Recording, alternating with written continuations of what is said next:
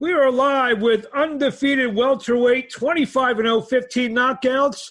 Giovani Santillan, who this Tuesday night takes on the former lightweight champion Antonio DeMarco, live on ESPN from the MGM Grand. How you doing, Giovani? Doing good, doing well. How's everything going with training camp? Getting ready for this fight coming up Tuesday night. It's been good. We've been really working hard, and we're ready. We're ready to go June 16th. You're taking on a grizzled veteran, Antonio DeMarco. He's been in there with everybody, from 35 up to 47. What do you see in him in the later years of his career? Talk about that. He's an experienced fighter, former champion. And, he's been fighting at a heavier weight now than when he started, But yeah, he's a guy that's always dangerous, always. So we're training hard, we're expecting the best DeMarco in this fight. And, I'm going to come out in my best too. Just by looking at your record, you've obviously 25-0, 15 knockouts. You've faced a lot of quality fighters with some good records. Talk about, your career up until this point. So, I think I had a little layoff, about 18-month layoff, and where we had some issues going on, but all that's in the past now. And last November, I made my comeback, and we were successful in getting a second-round knockout. And, I feel like I'm very blessed to have this opportunity to be fighting June 16th on ESPN, where a lot of fighters might be struggling to get some fights right now. So for me to get this opportunity, I'm ready to show the world who I am. So we're taking a look at some of the action that you've participated in your last fight. You've recently linked up with a new management group with David McWater and Split Team Management. Talk about that. Being with Dave McWater, who's quickly becoming one of the biggest managers out there in the game.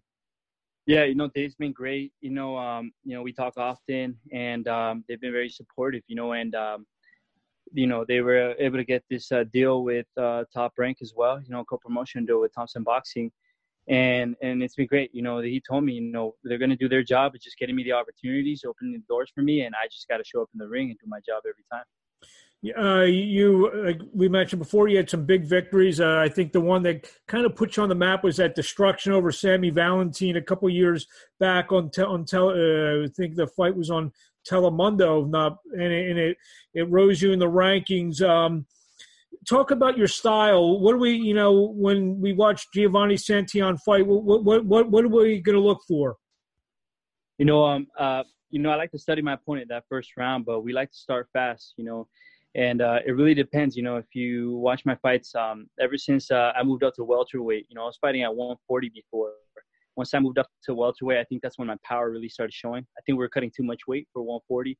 And at 147, I feel confident, in being able to get these knockouts going forward. With a win over DeMarco, where does that place you think, in the welterweight division? I think it's a great fight. He's very experienced. He's been up there with some of the best in the world, with former world champions as well. And I think, beating him, especially in the way I can beat him, I think will show a lot and tell a lot of where I deserve to be and what opportunities will come going forward. Do you see yourself, obviously a win would take you to 26-0, and do you see a top 5, top 8, top 10 type of ranking with a win on Tuesday night? Absolutely. I think that, we were there before, back in 2017 when I beat Sammy Valentin, and I think that securing a win next week will get me back up there. Break down the welterweight division right now. Is there anyone, I know you're not looking past Tuesday night, but where do you see your path towards the top? What type of fighters do you feel you have to go through to get to where you need to be? Anybody in top 10, I'd love to fight, whoever I have to get past in order to get closer to a world title. I'm willing to take. I want those fights. Those are the fights that, everybody wants to see, and those are the fights I want. Obviously, you're one of the first fights up, I guess, to be the third card that's up. The second one is tonight. We're doing this on Thursday night. What did you when everything shut down? How did you manage to did you stay in shape? Were you in the gym a lot? Luckily, I have backyard, and we were able to set up a punching bag, and I have space to shadow box and do some mitt work. So we were training here.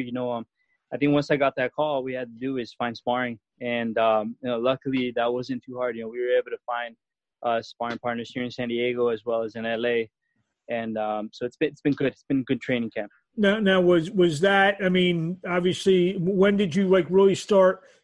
Kicking it into gear for training? In May, early May, first week I think of May is when we got that call, and all we had to do is step up the training, start putting in those miles, and get those rounds of sparring. What did you do between, I guess everything stopped around mid-March. What did you do from mid-March to May to able to, stay somewhat near, shape so the training camp wouldn't be as hard as, make it more hard on yourself? One thing is that the weight management, right? That's always important. We never knew when everything would get back to normal. We kind of expected something like this could happen, with no audience. So we made sure to stay close, not too far from my weight and to keep active, keep moving, keep the skills tight, and my movement still flowing, making sure that I'm not getting out of shape at all. You ever think, maybe this happened in your amateur days? I know you've been fighting a lot in front of those sold-out crowds at the DoubleTree in Orange, California for Thompson Boxing. Be a little bit different on Tuesday night with no crowd in there. Have you thought about what that might be like?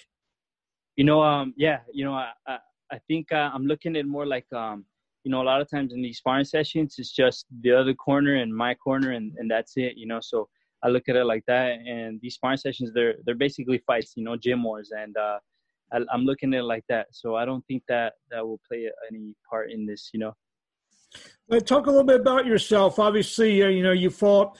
You fought on like we mentioned, Telemundo. This one's gonna be on ESPN. It's a lot of eyeballs are gonna be on. For some of the fans that haven't seen you fight before, what are you gonna bring to the table?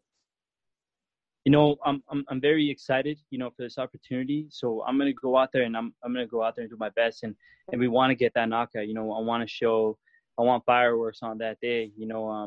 This is exciting. It's the first month of boxing being back, and for me to get this opportunity, I want to show, and give the fans and the audience a good fight.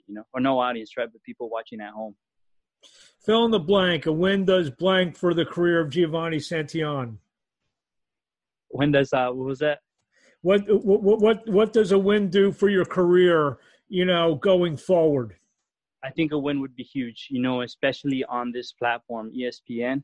I think it's huge right now. I think here locally people know me, right? But I need to get my name out there, and I think that's what this fight will do for me. Well, hopefully this interview and an explosive performance will get your name out there a little bit more. What do you want to say to the fans in closing who have been behind you, and B, the ones that haven't seen you, who you're probably going to make fans of on Tuesday night? Yeah, just thank you for the support for people who have been following me since I started, and for anybody that's going to tune in to watch. It's going to be a great fight. And I'm going to give you guys a good show.